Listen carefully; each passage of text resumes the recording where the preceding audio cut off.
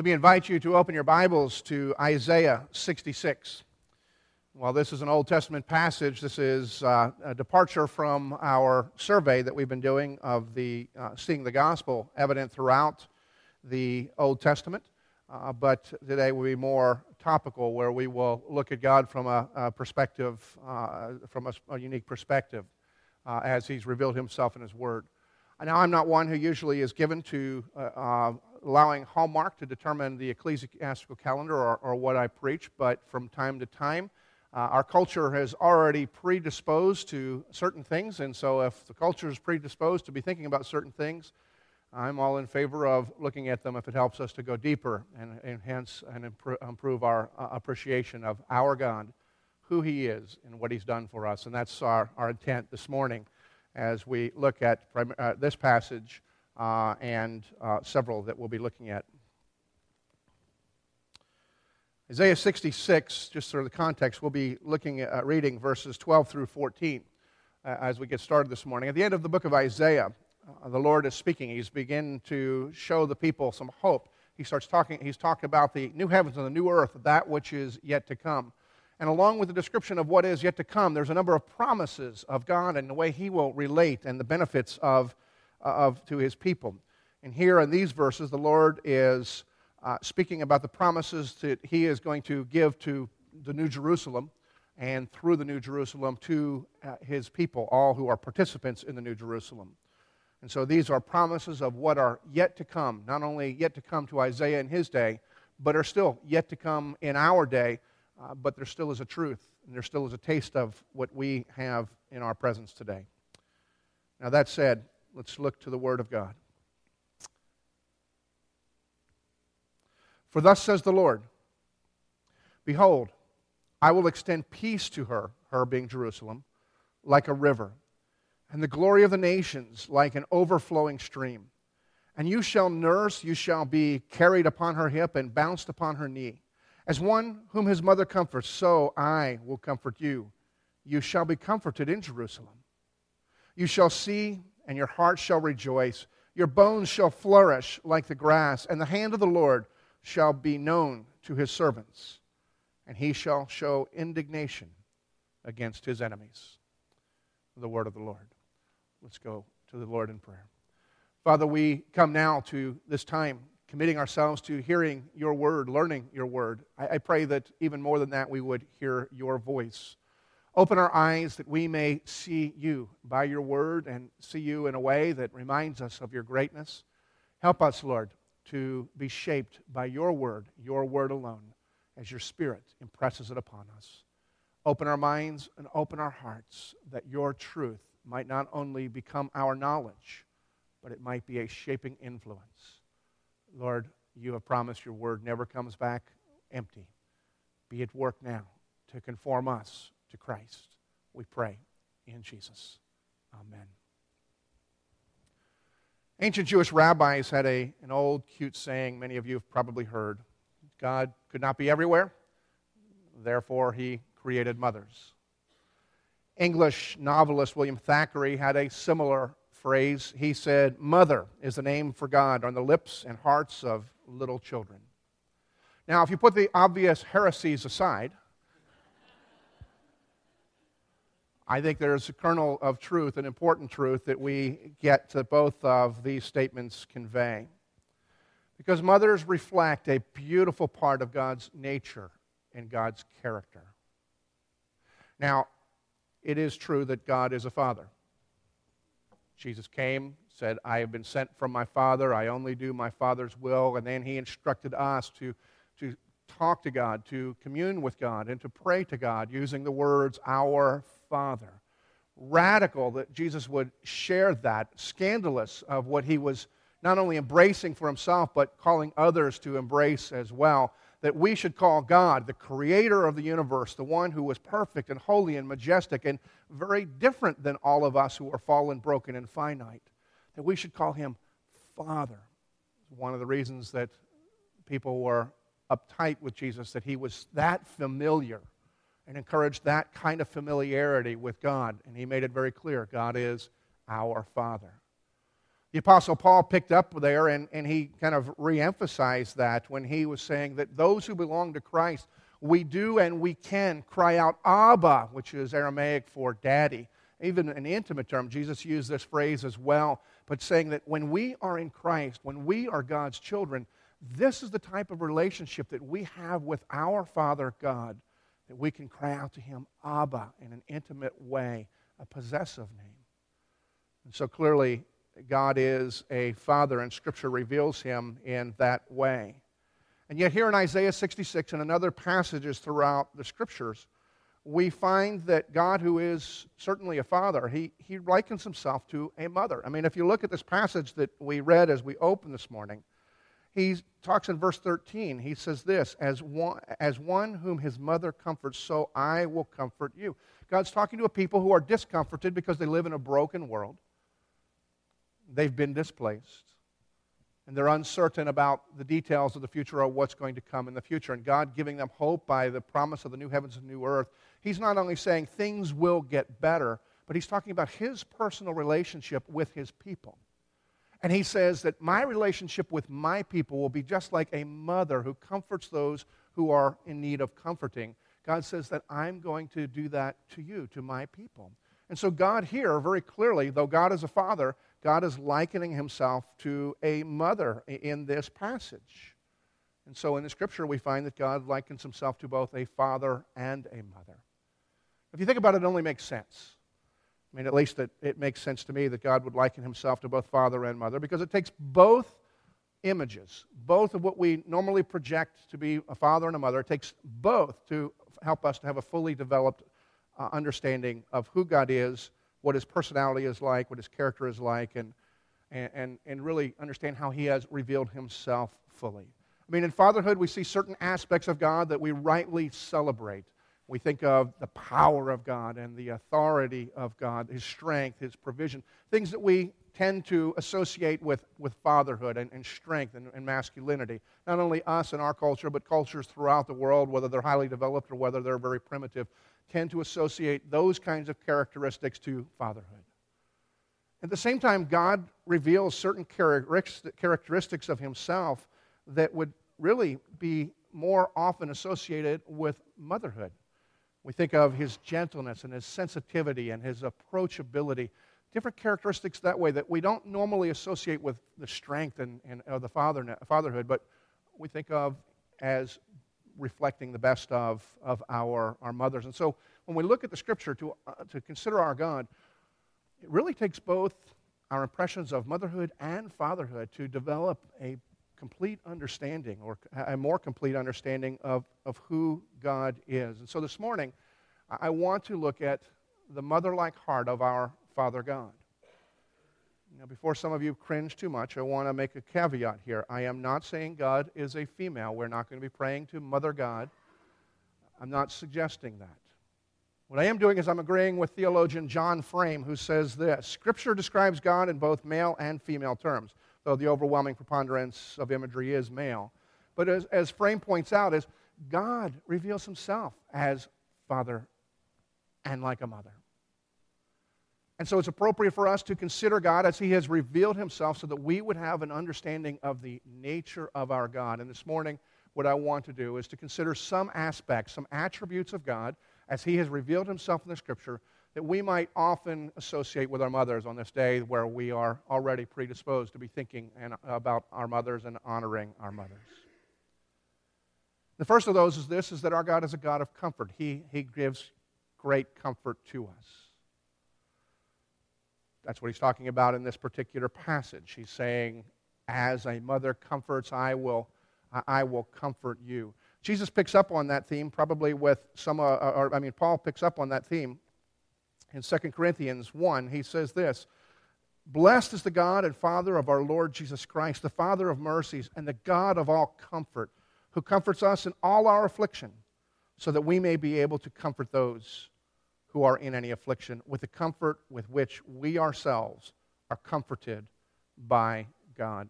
What Paul is picking up here is that same idea that God has already promised that He's going to be a comforter for His people. And Paul calls him the God of all comfort, and he's the one who brings us comfort. He has a purpose in the comfort. He comforts us in order that we may provide comfort for those who are around us who are in need. We can comfort those who are around us with the comfort that we have received from our God.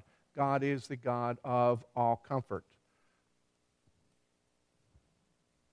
As I think about that, it really, again, it makes sense. Where do kids go when they are hurt? Even with both parents are around, kids are usually inclined to run to mom when they've scraped their knee, bloodied their nose, bumped something. They cry and they run to mom, not usually to dad. Some of you may know the name John Perkins. John Perkins is a significant leader in the evangelical church. He has overcome a number of barriers, both in racial and poor and poverty, and as a tremendous leader in helping the church reestablish ministries among the poor. John used to be in Jackson, Mississippi, and he was in and out when I was there. I've had the opportunity to spend some time with him and hear some of his stories. And he shared the story one time about this very fact, that he realizes that children just are prone to run to their mothers and rather than their fathers, and John confessed that that bugged him. And so he said at one time that he had one of his sons, and his sons were, grew up to be strapping, they were all boys. One of his sons had done something, and he was tired of hearing his children run. He heard a bang, and then he heard a child crying, and he realized somebody was going to get comfort, and he was sick of his wife being the one to get all the opportunities to bring comfort, so he decided he was going to do the comforting. And he was in a room between the rooms where his wife was sitting and where whatever happened had happened.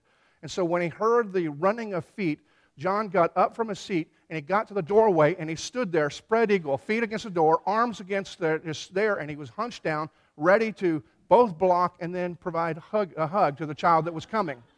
And his son, who was running and screaming and crying out, "Mom, Mom, Mom," without breaking stride, went into a baseball slide, slid between his legs, popped on up, and continued on running, never missed a beat while John was just left there straddling the doorpost. Because kids are prone, when they are beat up, when they are hurt, no matter how comforting and how much encouragement dad may be, when they are nicked up, they want comfort, and they know comfort comes from their mother. Well, our God is a comforter. And He comforts us when we bang our knees, skin our knees, bloody our noses, and whatever life's events and trials we have. God is God that says, "I will be your comfort. I will comfort you as a mother comforts. I will comfort you." And Jesus embodies that very heart in the fact that He would be a tremendous comforter.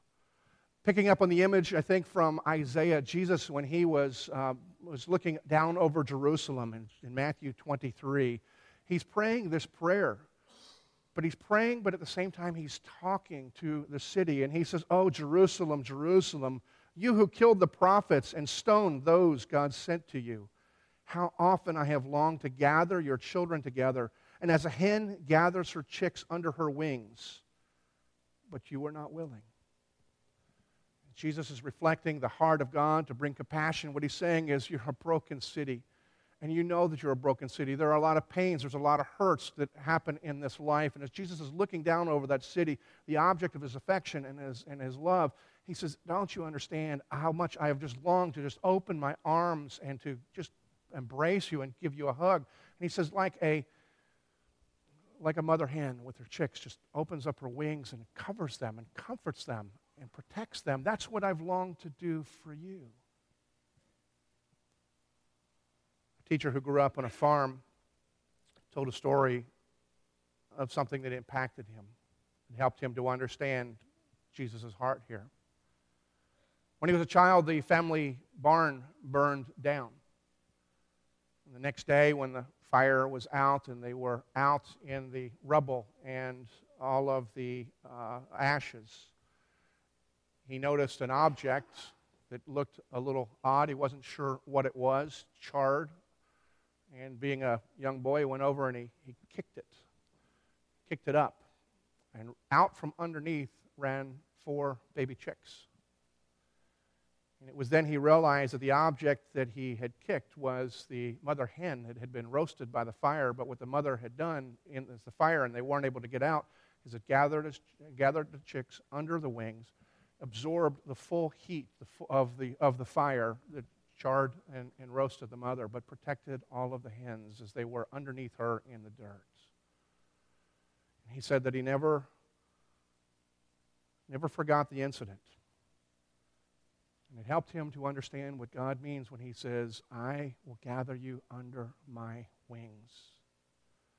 And Jesus, as he's praying that, saying, that's what I want to do, but that's what Jesus has actually done, is because Jesus has covered us. He's covered us not so much with his wings, but with his blood. We are hidden in Christ. We are covered and being cleansed by him because he's absorbed the full weight, the full heat. He took it all upon himself and protected us as we are now under him and we are in him and covered by him. It's also interesting that Jesus says, this is what I wanted to do, how I've longed to do this, but you were not willing. It makes me wonder when I think about Jesus speaking there of the people in Jerusalem, about how many of the discomforts that I experience, how many discomforts and pains that we all experience in this life. How often is it because we're so prone, we're so inclined to want to stand on our own 2 feet rather than simply being covered by the grace and the love of God that gives us comfort even in difficult circumstances. God says, I'm a God of comfort. This is what I long to do, is Jesus' words. This is what I've promised to do, which is what God says to his people. This is our God. He is a God of all comfort. It's not hard to imagine some wondering then, well, then why isn't he making everything easy for me? I've got brokenness in every aspect of my life. Relationships are fractured. Work is threatened, if there at all. Finances, every aspect of my life, there's nothing that goes untouched. And if he's going to comfort me, if his job and his plan is to comfort me, why aren't things easy? Well, why God is a God of all comfort, and he does do what he's promised. As he says, like a mother who comforts, he's got another purpose, and God is also preparing us for something. God makes preparation for us. Let me read from Deuteronomy. I like the way the NIV reads on this particular passage, so I'll just read from there. For the Lord's portion is his people, Jacob, his allotted inheritance. In a desert land he found him, in a barren and howling waste. He shielded him and cared for him. He guarded him as the apple of his eye. Like an eagle that stirs up its nest and hovers over its young, that spreads its wings to catch them and carries them on its pinions. This beautiful poetry that Moses has offered to us about what God is like. It's first, he reminds us the God of all comfort. Here's what he thinks of his people. He says, you are the treasured inheritance. That's what God considers his people, to be a treasured inheritance. He says that you're like the apple of his eye. He guards and he protects. Those are his words that he speaks to us through Moses in this passage in Deuteronomy. That's the relationship that God has and the affection that God has for his people. But the illustration that Moses uses is also interesting because there's something more there than we are prone to see when we first look at it. Those things being very real, the apple of his eye, the object of his affection, the great inheritance. And then he uses the image of an eagle and its relationship to the eaglets and help us to understand what God is doing. Now, one of the things I have enjoyed and haven't yet gotten used to and hope I never do is seeing the eagles that are around here. A couple weeks ago, I was driving on Green Springs Road and had an eagle probably for 50, 75 yards leading me. It seemed like the wingspan took up the whole road, but under the canopy of the trees, it just waited until it soared off, and it's just an amazing, amazing sight. And it's a similar imagery that Moses is using here for us to understand what God is like. And he talks about the image of the eagle caring for its young ones, the eagle that hovers over its young and spreads its wings to catch them and on its pinions. And yet there's something that's interesting that I read some time ago about the way that eagles function with their young. The eagles raise their young. The mother eagle not only will comfort and provide and feed for their young, but as they get to a certain point of their development, the mother eagle, and it's referred to in this passage, stirs up the nest or turns up the nest.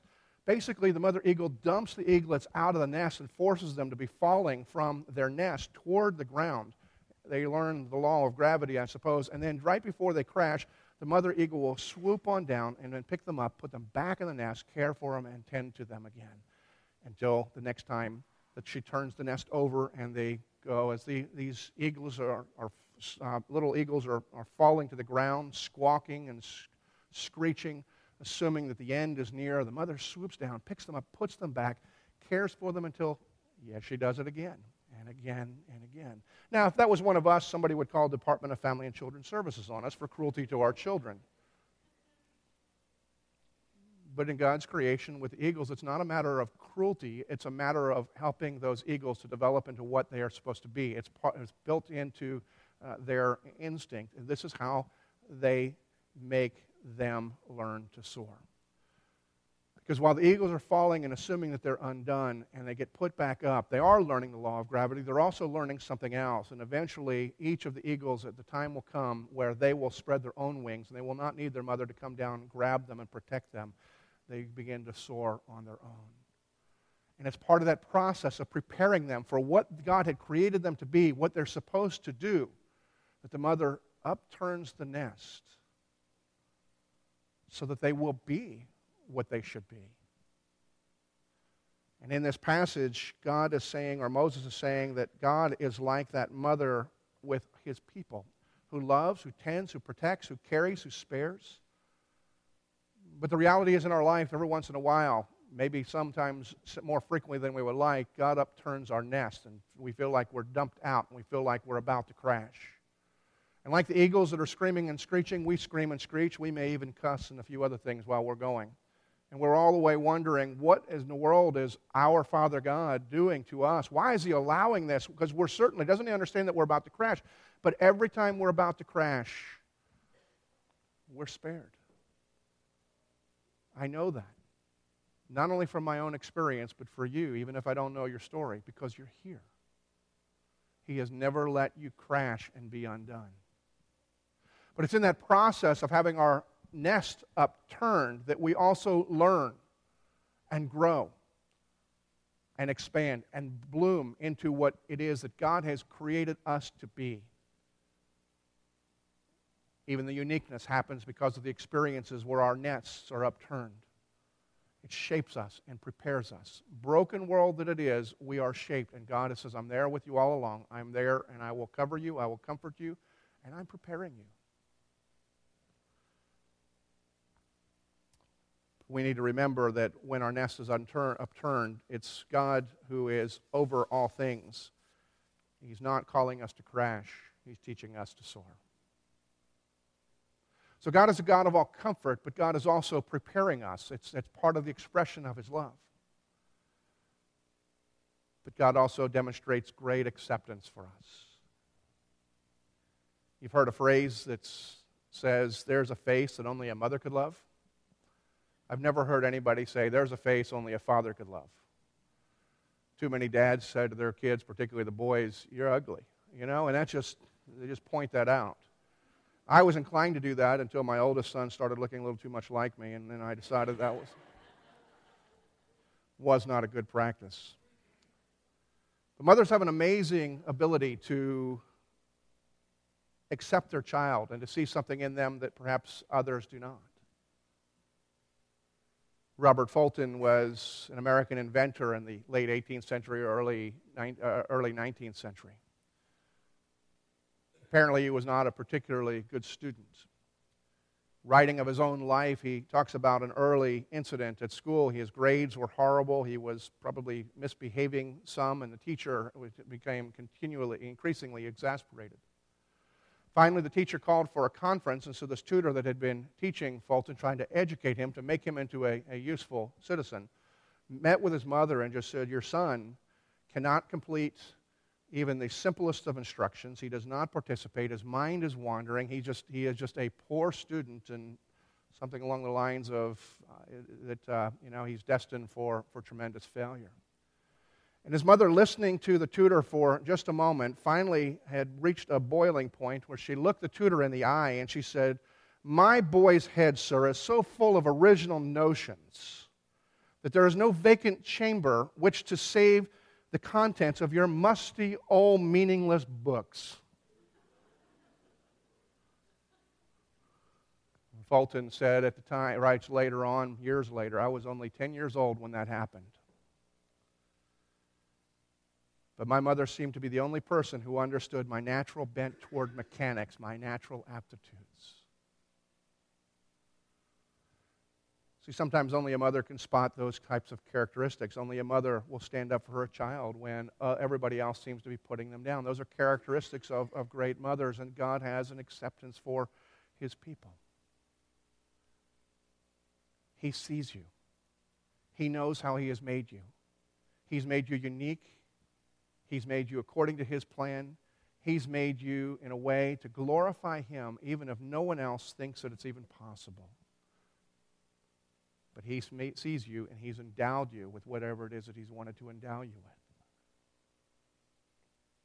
Dwight Eisenhower, celebrated general, President of the United States. There's an old story about Inauguration Day. After he had sworn his oath of office and given his speech, a reporter had come up to Eisenhower's mother and said, "You must be very proud of your son this morning." And she said, "Which one?" See, Dwight Eisenhower was third of 7 boys. Now, I have to confess, I'm not sure if that's actually a true story, one of those apocryphal stories that sometimes preachers pass on to one another. And really, I don't care, because it's a great story, so we don't have to... And it does illustrate a real point, whether that ever happened with Dwight Eisenhower or not. And something that you and I need to grab hold of. Do you know that when God looks at His children, He doesn't look at the Billy Grahams or the Martin Luthers and the Jonathan Edwards or whoever your spiritual hero may be and say, "This is my son. And oh yeah, he's mine too." He doesn't look at you as the, "Oh yeah, he's mine too." God loves you. He knows you. He's made you. And like Mrs. Eisenhower isn't going to lift one above the other in terms of their affection. There are uniquenesses in roles. There are some who are abundantly gifted, some who seem to have life go easier than others, some who are honored, but that's not the standard by which God relates to those who are His children. God loves you, and there is no child who's an afterthought. There is no pecking order in terms of God's love. Because our God has a tremendous acceptance for His people. It's our God who's revealing to His people, not when they were on their best behavior, but when they were being scattered because of their own faithlessness. And they were wondering, what's next? Has God abandoned us? God, have you forsaken us? God, we know we're guilty. We understand why you may not love us anymore. Here's what God says through the prophet Zephaniah. The Lord your God is mighty to save, and He is with you. And He takes great delight in you. And He rejoices over you with singing. We sing a song with those lyrics from time to time. A friend of mine introduced those to the church he served a number of years ago. And afterwards, this couple that was part of his church came up to him. Normally, they were a very cordial couple, but that day he realized it was something that just was off-balanced. And they came very intensely, and they said, "We do not like that new song." And he said, "Which song do you mean?" He said, "The one that talks about God singing about us." He said, and that we just don't like those contemporary Christian songs. They're all a bunch of sappy things, and they don't reveal anything that's true about our God. My friend said, "Look, this is not a song that somebody up in Nashville wrote. This is a song that God Himself wrote." That is a direct quotation from Zephaniah, from the prophet Zephaniah. It's God who says that He is with you and He is mighty to save. It's God who says, "Here's how much I delight in you. I rejoice in you. I am singing over you." When you were here this morning singing praises to God, God says He was also singing over you. That's His delight in you. And when He's telling the people this, they are not now trying to reform themselves. They're not in their best behavior. He's telling a people who had been wayward, who had been faithless, who had wandered from their God, and he's saying, do you understand? Here's my affection for you. Even in their worst moments, God's singing and rejoicing over his children, those who are his children. If you are in Christ, you are his child. The Lord takes great delight in you. He doesn't take delight in your or my sin or where we are wandering or rebellious. It's not the issue, but his love never wavers, and he is delighted and he rejoices over you.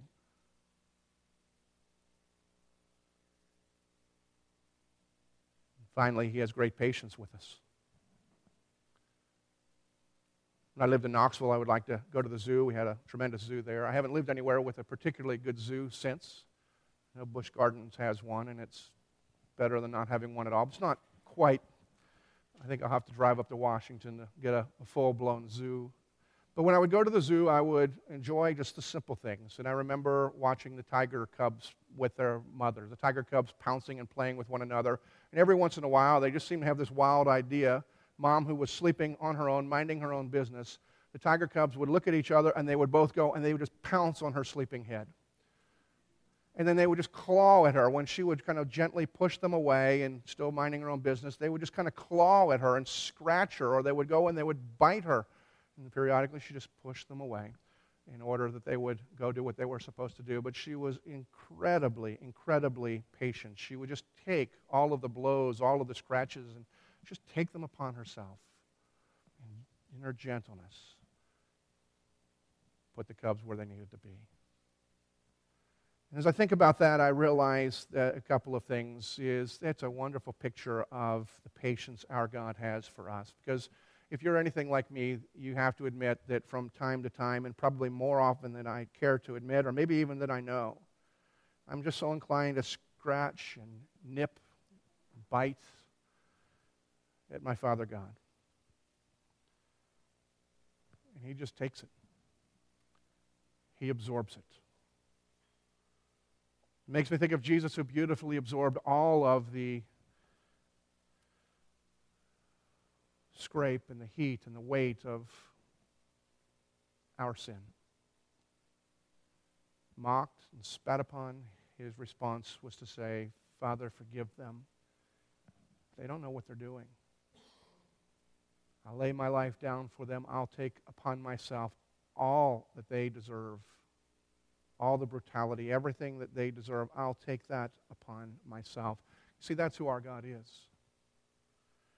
He puts up with the hurts and the biting and the scratches. Not only that, he willingly takes it. He absorbed it in order that we might not only be forgiven, but we would be set free. Because in Christ, we're not only that we see a God who can take it, but Jesus says, I laid my life down to set my sheep free. And that what he explains to us is not only did he take the punishment that we dished out and that we deserved, but then when we have believed and trusted in him and we belong to him, not only are we forgiven, but we are declared to have been as innocent and perfect and holy as he is himself. That is counted as ours. Our God is incredibly patient with us and pours out his love in demonstrable ways, that love that rejoices over you and is singing over you, in his patience as we are growing to be more like Christ. But that love never ends. Paul picks up this theme in Romans 8, and he says, now you have some idea of what that love is like. Now, what would separate you from that love? Paul says, nothing. Nothing in this world, nothing in any other world. Nothing in the physical realm, nothing in the spiritual realm. There is nothing that can separate you from the love of God that has been given to us in Christ Jesus. There's nothing. God is incredibly patient, purposeful, accepting, and he is at work. These are only a few of the characteristics. We could go on and on with this morning, but let me just kind of sum it up this way. First, I want to make sure we get a couple of things straight. I'm not saying God is a female for the academic type. God reveals himself mostly as a male, but he does reveal himself as both male, as both being like both a father and a mother. And the distinctions are necessary for us to have a proper understanding of God's personality. We must be able to think of God's strength and attributes we consider to be father-like, and his gentleness and faithfulness that we tend to think of in the best of our mothers.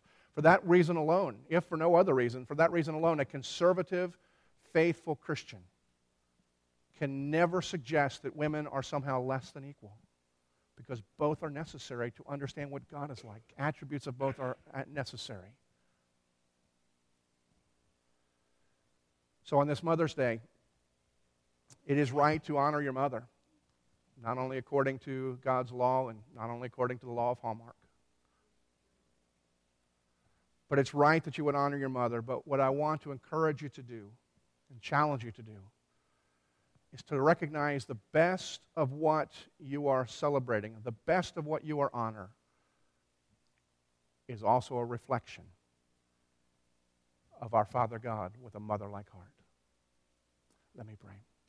Our Father, we do come this morning with great thanksgiving for your word that is not only explicit in its instructions, but graphic in its illustrations.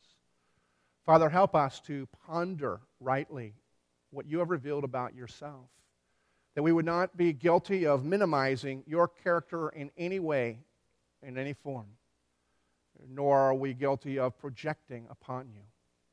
But as we consider your word, help us to understand your heart as well as your power, your grace in all of its aspects and dimensions. For only, Lord, as we begin to understand it,